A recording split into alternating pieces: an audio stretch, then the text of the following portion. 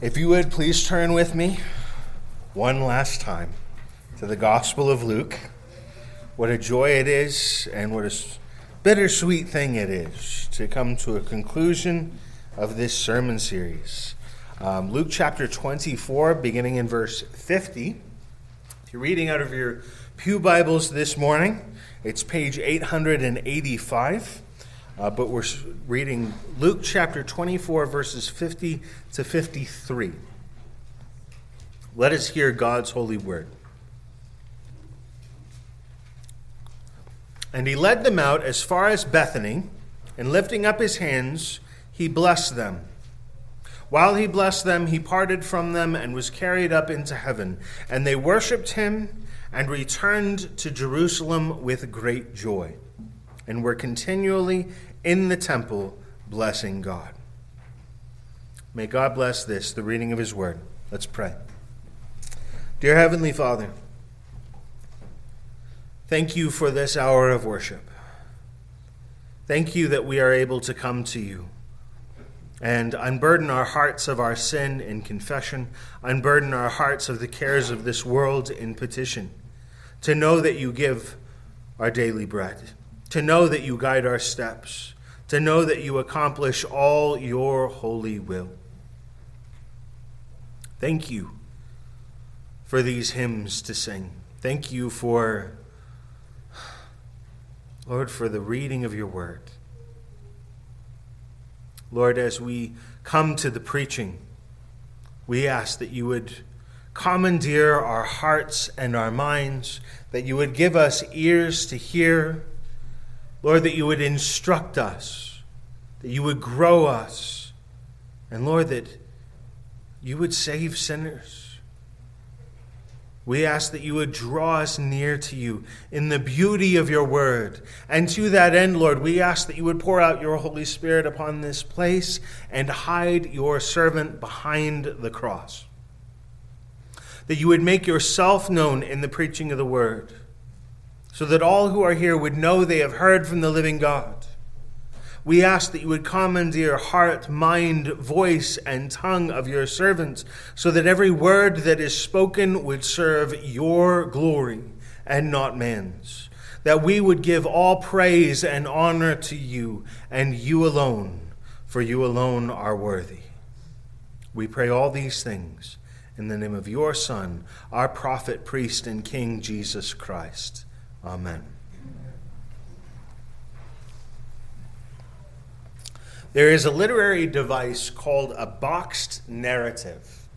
Whenever I come across that, I always think about Mary Shelley's Frankenstein, where you have this story, right, that begins on a boat that is journeying up into the Arctic, and they rescue this strange man, Dr. Frankenstein, from an ice floe.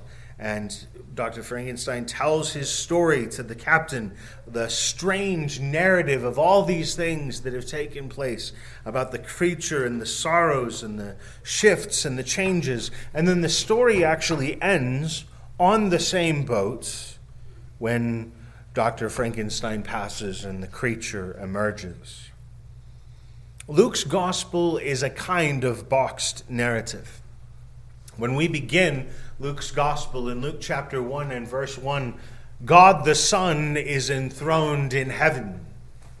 When we reach the very end of Luke chapter 24, God the Son is enthroned in heaven. But everything changes in between. What happens between Luke chapter 1 and Luke 24 changed the entire nature of human existence, because it secured a way for sinners to be saved. So as we come to Luke's conclusion, we want to deal with the text in the course of 4 points. The first, indeed, is blessing. The second is ascension. The third is worship. And the fourth is conclusion. And that outline is included for you in your bulletin, as well as the verse list that we'll be progressing through. But we're starting out with blessing. As we come to the last verses of Luke, There are interesting and important connections to the beginning of Luke, but also to the beginning of Acts chapter 1. We started with Luke chapter 1, verses 1 through 4. Inasmuch as many have undertaken to compile a narrative of the things that have been accomplished among us, just as those who from the beginning were eyewitnesses and ministers of the word have delivered them to us, it seemed good to me also, having followed all things closely for some time past, to write an orderly account for you, most excellent Theophilus, that you may have certainty regarding the things you have been taught. In fact, Philip Graham Ryken, based on that last line, calls Luke the gospel of knowing for sure. There have been stories, right, that have erupted out of Jerusalem and out into the Roman Empire about a man who has come back from the dead. Who is he? Where did he come from? Why has he come back from the dead? Is this true? And Luke has been true to his word. He has given Theophilus and us an orderly and extensive account of Christ, from the angelic announcement that John the Baptist would be born, all the way through the cross and now to the ascension of Christ. Luke is an inspired historiography. We use that word inspired in a lot of very vague senses in our modern world. But when we use it in this context, it's the proper and true meaning. Meaning that it is breathed out by God. That it is indeed moved by the Holy Spirit. It is gathered, right? Luke's gospel is gathered from eyewitnesses. Luke went and talked to Mary Magdalene. Luke went and talked to the widow whose son was raised from the dead. He went and investigated these things and spoke to people who saw Jesus and compiled all of that eyewitness evidence under the guidance of the Holy Spirit to confirm that the stories that were told about Jesus Christ were true. That it wasn't one man's story, but it was validated and vindicated by multiple people from different places. Luke has given us more of Christ's parables than the other Gospels. Luke has explored and elaborated the roles of the women who followed after Christ. And Luke's words here at the end are incredibly brief. So much so that many think that Luke was running out of scroll to write on, and he abbreviated the ending because he knew that when he was going to write Acts, he'd be able to pick up the details, right? And there's an overlap between the Gospel of Luke and the Acts of the Apostles. And we know from Acts that these events that Luke describes, and beginning in verse 50, are taking place some 40 days after the events of the resurrection. Those 40 days were filled up with instruction of Christ to his disciples, some of which took place all the way up in Galilee. But now, at the end of Christ's time on earth, he draws his disciples out. He takes them out as far as Bethany. Now, just for clarity's sake, when Luke tells us here, as far as Bethany, and then when he talks in Acts of the Mount of Olives, or Olivet, he's not contradicting himself. Bethany is actually located on the eastern slope of the Mount of Olives. So it would be like us saying Prescott or Thumb Butte. It's all there together. Jesus lifted up his hands and he blessed them.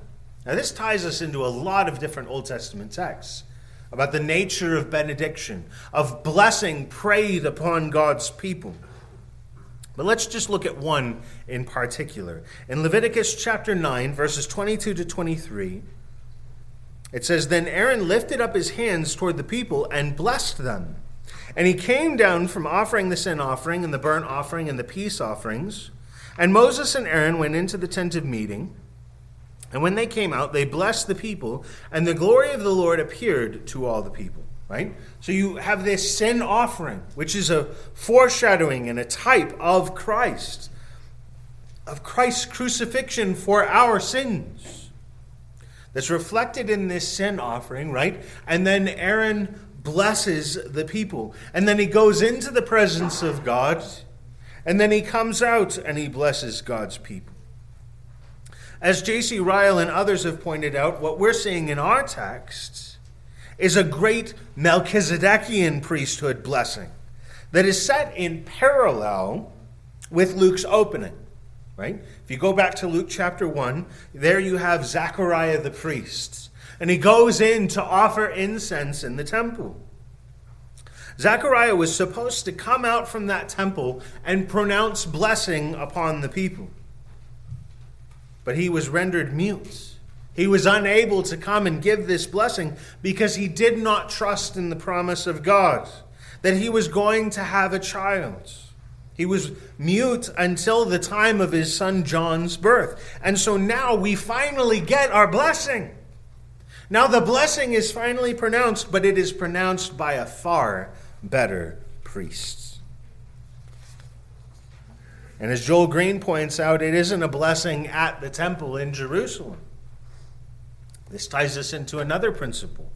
Jesus told the Samaritan woman at the well that they would no longer worship God in Jerusalem or at Mount Gerizim. Then in John chapter 4, verses 23 to 24, Jesus says, "But the hour is coming and is now here when the true worshipers will worship the Father in spirit and in truth. For the Father is seeking such people to worship him. God is spirit, and those who worship him must worship in spirit and in truth." So we worship God in spirit and in truth throughout the world. We don't have to go to Jerusalem to hear God, and we don't have to go to Jerusalem for God to hear us. And it's being presented here, right? That the blessing is being presented to the church in its nucleus, so to speak. The blessing is being pronounced to them, and they didn't have to be in Jerusalem because we don't have to be in Jerusalem to hear God's blessing. It is going out and out and out to the ends of the earth. And Ryken points out Jesus had become their benediction. For when he blessed his disciples, he blessed them with lifted hands that still bore the prints of the nails that crucified him, and which therefore proclaimed his undying love for sinners. And it was while Jesus blessed them that he ascended into heaven. As J.C. Ryle said, he left them when in the very act of blessing. It was intended to remind the disciples of all that Jesus had brought with him when he came into the world. It was intended to assure them of what he would yet do after he left the world. He came on earth to bless and not to curse, and blessing he departed. He came in love and not in anger, and in love he went away. He came not as a condemning judge, but as a compassionate friend, and as a friend he returned to his Father. He had been a savior full of blessings to his little flock while he had been with them. He would be a savior full of blessings to them. He would have them know even after he was taken away. And so Christ rose up, literally gaining altitude, into the clouds and out of sight. He didn't simply vanish as he had done so many times before, right? We see him just simply disappear from the disciples that are there with him on the road to Emmaus, right? They go in, they break bread, they realize it's Jesus, and Jesus is gone. And then they're all gathered together talking about what just happened, and suddenly Jesus is in the midst of them. But this time Jesus doesn't just vanish, but he rather visibly ascends until he is out of their sight. Now, obviously, Jesus isn't going into the clouds because heaven is in the clouds, despite what childhood cartoons may have taught you. We cannot measure the distance to heaven in miles. You cannot see it if you get a powerful enough telescope. This was for the disciples' sake. Jesus was showing them, I'm leaving you now. I'm going to heaven. It was a way for them to see the heavens of God's throne which they thought was just beyond the clouds. It was to show them that he was going to heaven to take his place enthroned at the right hand of God. And Jesus is bodily alive and present in heaven. As Clement of Alexandria put it, he was carried up into heaven so that he might share the Father's throne, even with the flesh that was united to him. This is the flesh that he shares with us. It is perfected and it is glorified, but it is human flesh, because he is our sympathetic mediator. John chapter 1, verse 14. And the Word became flesh and dwelt among us, and we have seen his glory, glory as of the only Son of the Father, full of grace and truth. Jesus had proven the reality of the resurrection to come. He was the first fruits of that resurrection, as Paul tells us in Corinthians. And now he proved the reconciliation of human flesh to God. When Christ returns, earth and heaven will meet, and in our flesh we will be with our God. And Jesus went to heaven. And from that place, as our sympathetic mediator, he intercedes for us. Hebrews chapter 6, verses 19 to 20. We have this as a sure and steadfast anchor of the soul, a hope that enters into the inner place behind the curtain, where Jesus has gone as a forerunner on our behalf, having become a high priest forever after the order of Melchizedek. Chapter 7, verse 25. Consequently, he is able to save to the uttermost those who draw near through him, since he always lives to make intercession for them. And finally, in Hebrews 9:24, for Christ has entered into, not into holy places made with hands, which are copies of the true things, but into heaven itself, now to appear in the presence of God on our behalf. By providing a visible ascension, Jesus made clear to them that he was taking a relatively permanent residence there, but also to show them from whence he would return.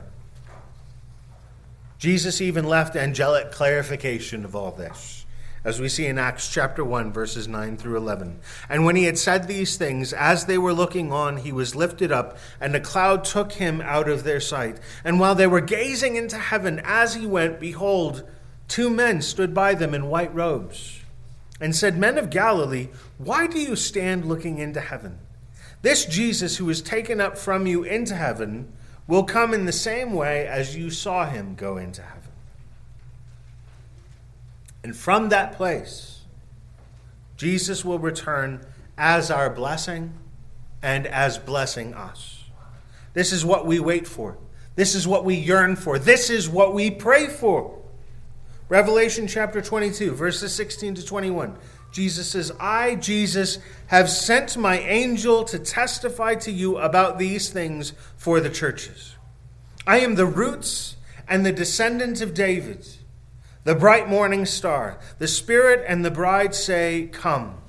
And let the one who hears say, Come. And let the one who is thirsty come. And let the one who desires take the water of life without price. I warn everyone who hears the words of the prophecy of this book. If anyone adds to them, God will add to him the plagues described in this book. And if anyone takes away from the words of this prophecy, God will take away his share in the tree of life and in the holy city which are described in this book. He who testifies to these things says, Surely I am coming soon. Amen. Come, Lord Jesus. The grace of the Lord Jesus be with all. Amen. That's our prayer. Come, Lord Jesus. As J.C. Ryle said, he will not always abide within the Holy of Holies. He will come forth like the Jewish high priest to bless the people, to gather his saints together, and to restore all things. But as we saw in the Sunday school with 2 Thessalonians, right? It is only a joy and a peace and a comfort to those who are atoned for in the blood of Christ, to those who have their rest in Christ, And to the rest of the world, it is a terror. It is a thief in the night. Throughout Christ's ministry, he taught his disciples. Before the cross, he spoke to them of his departure and death and the sorrow that it would be for them. Right? John 16:22. So also you have sorrow now, but I will see you again, and your hearts will rejoice, and no one will take your joy from you. Now Christ is risen from the dead. He taught them further and in greater light, in greater clarity, who he was and what he had done. And now he ascends. And after he's ascended, leaving his disciples, they are again alone. But they are no longer uninformed. They knew where Jesus had gone, and they knew why. So how do they respond? Well, they don't weep as they did when Christ was taken from them in crucifixion. Luke tells us they worshiped him. They praised him there at that mountain. And right out the gate, this tells us first that they understood Jesus' deity. Angels reject worship because they are unworthy. In Revelation chapter 19 and verse 10, after John has fallen down to worship the angel, right? When he falls down, he says, "Then I fell down at his feet to worship him. But he said to me, 'You must not do that. I am a fellow servant with you and your brothers who hold to the testimony of Jesus. Worship God, for the testimony of Jesus is the spirit of prophecy.'" But they fell down and they worshiped Christ because Christ, as God, is worthy. And they worshiped him because he was able to hear and receive their praises. We have no reason to think that saints or our ancestors or our friends in glory can hear us when we pray. Scripture gives us no such indication. But the omniscient God hears our praises. Matthew Henry writes, "This fresh display of Christ's glory drew from them fresh acknowledgments and adorations of it. They knew that though he was parted from them, yet he could and did take notice of their adorations of him. The cloud that received him out of their sight did not put them or their services out of his sight." Jesus still saw. They worshiped him. They worshiped for joy, knowing that he had redeemed them, that he had interceded for them, that he would meet them again, either on earth or in heaven. And today, we gather together and respond to the life, the death, and the ascension of Christ in worship. Worship is a response to God's goodness. It's a response to his grace. That's why we sing. Again from J.C. Ryle, "Let it to a settled principle with us that the little degree of joy which many believers feel arises often from a want of knowledge." Right? I know this is older English, so it sounds strange to our modern ears. But he's saying the reason people have so little joy as Christians is because they have so little knowledge.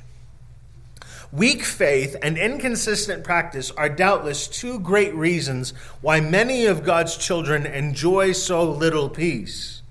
But it may well be suspected that dim and indistinct views of the gospel are the true cause of many a believer's discomforts. There's a proportionate relationship, right? A direct proportionate relationship between our knowledge of God, true knowledge of God, and our love of God. There are some people in this world that the more you know them, the less you love them. But with God, the more we know of him, the more we have reason to praise him, to serve him, and to worship him.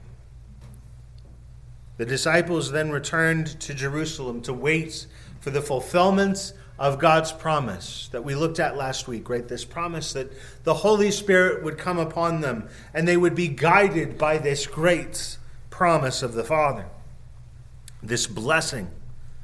They went to the temple and they continually blessed God. Evans writes, Luke's gospel thus ends where it began. in the temple with joy.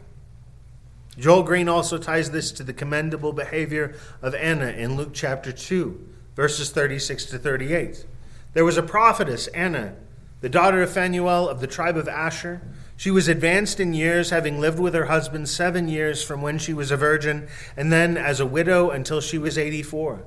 She did not depart from the temple, worshiping with fasting and prayer night and day. And coming up at that very hour, she began to give thanks to God and to speak of him to all who were waiting in the redemption of Jerusalem. Right? And she is there when Christ is brought to the temple to be dedicated. So, as we close out Luke with a heavy heart, what should we take away with us? Certainly, I can't begin to give you all the applications that we've covered in 2.5 years on this sermon series, but there are certainly some high points that we should revisit. First, understand the historicity of this book. Luke went to Galilee and Jerusalem and talked to people who saw Jesus, who heard his sermons, who saw his death, and who saw him risen again from the dead. If you're not a Christian, I beg of you to wrestle with that this is historical documentation of a man who died. And as Michael Horton says, if there was anything the Romans were good at, it was killing people. They made sure he was dead. They put him in the grave, and 3 days later he walked out. And he was seen by many, many people. It was a well-testified, well-documented historical event where someone died, stayed dead, and then came back from the dead. We're not talking about CPR where the heart stops for a moment. We're talking about 3 days. This isn't the Quran or the Book of Mormon where one guy comes out of the wilderness and makes claims about a divine or angelic experience. We're talking about Matthew and Mark and John who wrote their own eyewitness accounts, and Luke is a compilation from all of the other eyewitnesses. People heard Jesus claim he was the Son of God and that he would come back from the dead. They saw him die, and then they saw him come back from the dead. Wrestle with that. Contend with that. Second, see the commands which Christ gave to the world.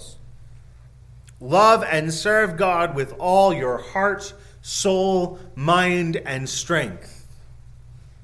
Love and serve your fellow man, even your enemies. Look at the depth and the breadth of those commands and see how far you have fallen short, and understand that in order for you to stand on your own 2 feet before God and say, I've earned my place in heaven, you have to have done those 2 things perfectly from birth till death. Look at those commands. See your brokenness. See how far you have fallen short. Confess your brokenness to God, your sinfulness to God, and run to Jesus for forgiveness, but also for his righteousness to clothe you.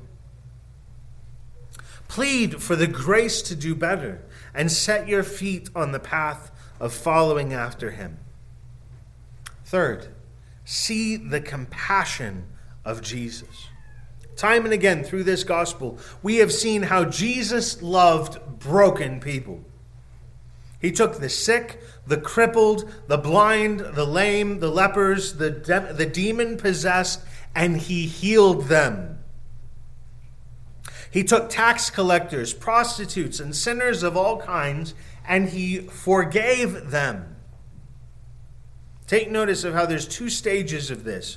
Jesus never turned away anyone who came to him, no matter how diseased or filthy or broken or sinful or terrible. The only people that we might say that Jesus rejected were the ones who came to him, who weren't actually coming to him. They physically approached him, but they weren't coming to him. Jesus had no soft words for self-righteous men who thought they did not need a Savior. But also notice that Jesus never left broken, sinful people the way he found them. There are many so-called churches today that say Jesus accepted everyone. And that's not actually true, because Jesus didn't accept anyone. Jesus changed people, and there's a difference. Jesus didn't reject anyone, but he didn't leave anyone the way that he found them. Jesus loved sinners, and he saved them from their sins because he loved them. 1 Timothy chapter 1, verse 15. The saying is trustworthy and deserving of full acceptance that Christ Jesus came into the world to save sinners, of whom I am the foremost. That means that we are called to reflect Christ by loving unlovable people and pointing them to Jesus who saves sinners. But next, see how that compassion of Jesus for sinners did not end just because he ascended into heaven. While Jesus was on earth, he took time for all of those people. He welcomed the children. He welcomed the lepers. He welcomed all to come to him. And if you are a Christian, that means Jesus loves you. And it means Jesus loved you before the world began. It loved you when he was just the Son of God outside of time in eternity with God the Father and God the Holy Spirit. And his love has always been perfect for you. Jesus loves you. He took your sins to the cross and he loved you perfectly then. And he is your sympathetic mediator in heaven. And you can always go to Christ in prayer. I do my best to be here for God's people and to be available. And I talk about in the ministry, it's a 24/7 on-call job. There are catastrophes that take place, and I've gotten 3 o'clock in the morning phone calls. But there's limitations to me. There is no limitation to Christ. Christ never sleeps through his cell phone ringing. Christ never loses consciousness because he's been up for too long. You can always go to Christ because there is no suffering that he does not understand. There is no temptation he does not understand. There is no care so small that he would disregard it. There's nothing too big or too small for him. And you can always go to Christ and recognize that the story of Jesus is not over. At the end of the book of Luke, we might as well have an ellipsis, right? The ... G.C. Morgan makes an important observation. The best place to end a study of Luke is in the first chapter of Acts.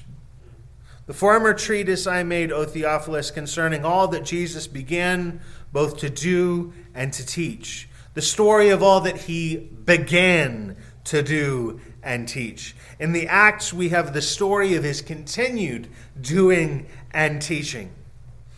We are linked with the living Christ by the Spirit who came in fulfillment of the promise of the Father, and we are called to be witnesses of all these things. Right? Jesus isn't done. This is simply the next phase of the gospel revelation. This is the time wherein he reigns from heaven. This is the time wherein his Holy Spirit labors in sinners and in saints and in sinners who are saints. Because there are no saints who are not sinners this side of heaven. And God continues to work and to grow and to save sinners. God is still saving sinners in the blood of Jesus Christ. God is still preserving his saints in his grace. The kingdom of God is still growing. And not one of his elect can be snatched out of his hand. Not one of them will be lost. And that offer of salvation in Jesus Christ is open to you today.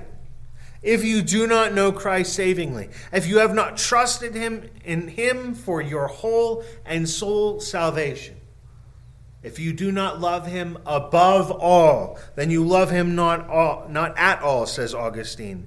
Then his offer stands in this moment, that if you repent and believe on the Lord Jesus Christ, you will be saved. And then you will find peace. You will find rest in him, the likes of which the world can never offer you. In Christ is eternal life. But know that this offer of salvation doesn't actually stand forever. Jesus' return is drawing nearer every day. It may be today. I always hope Jesus is going to come back on a Sunday. It just seems fitting. And we know that it's one day nearer. Every day that passes. And you are also not guaranteed tomorrow in your own life. Even if Jesus' return is still some distance off, your day of death may not be. This may be the last sermon you ever hear before you come before God in judgment. Do not hesitate, but run to Christ in repentance and faith before the end.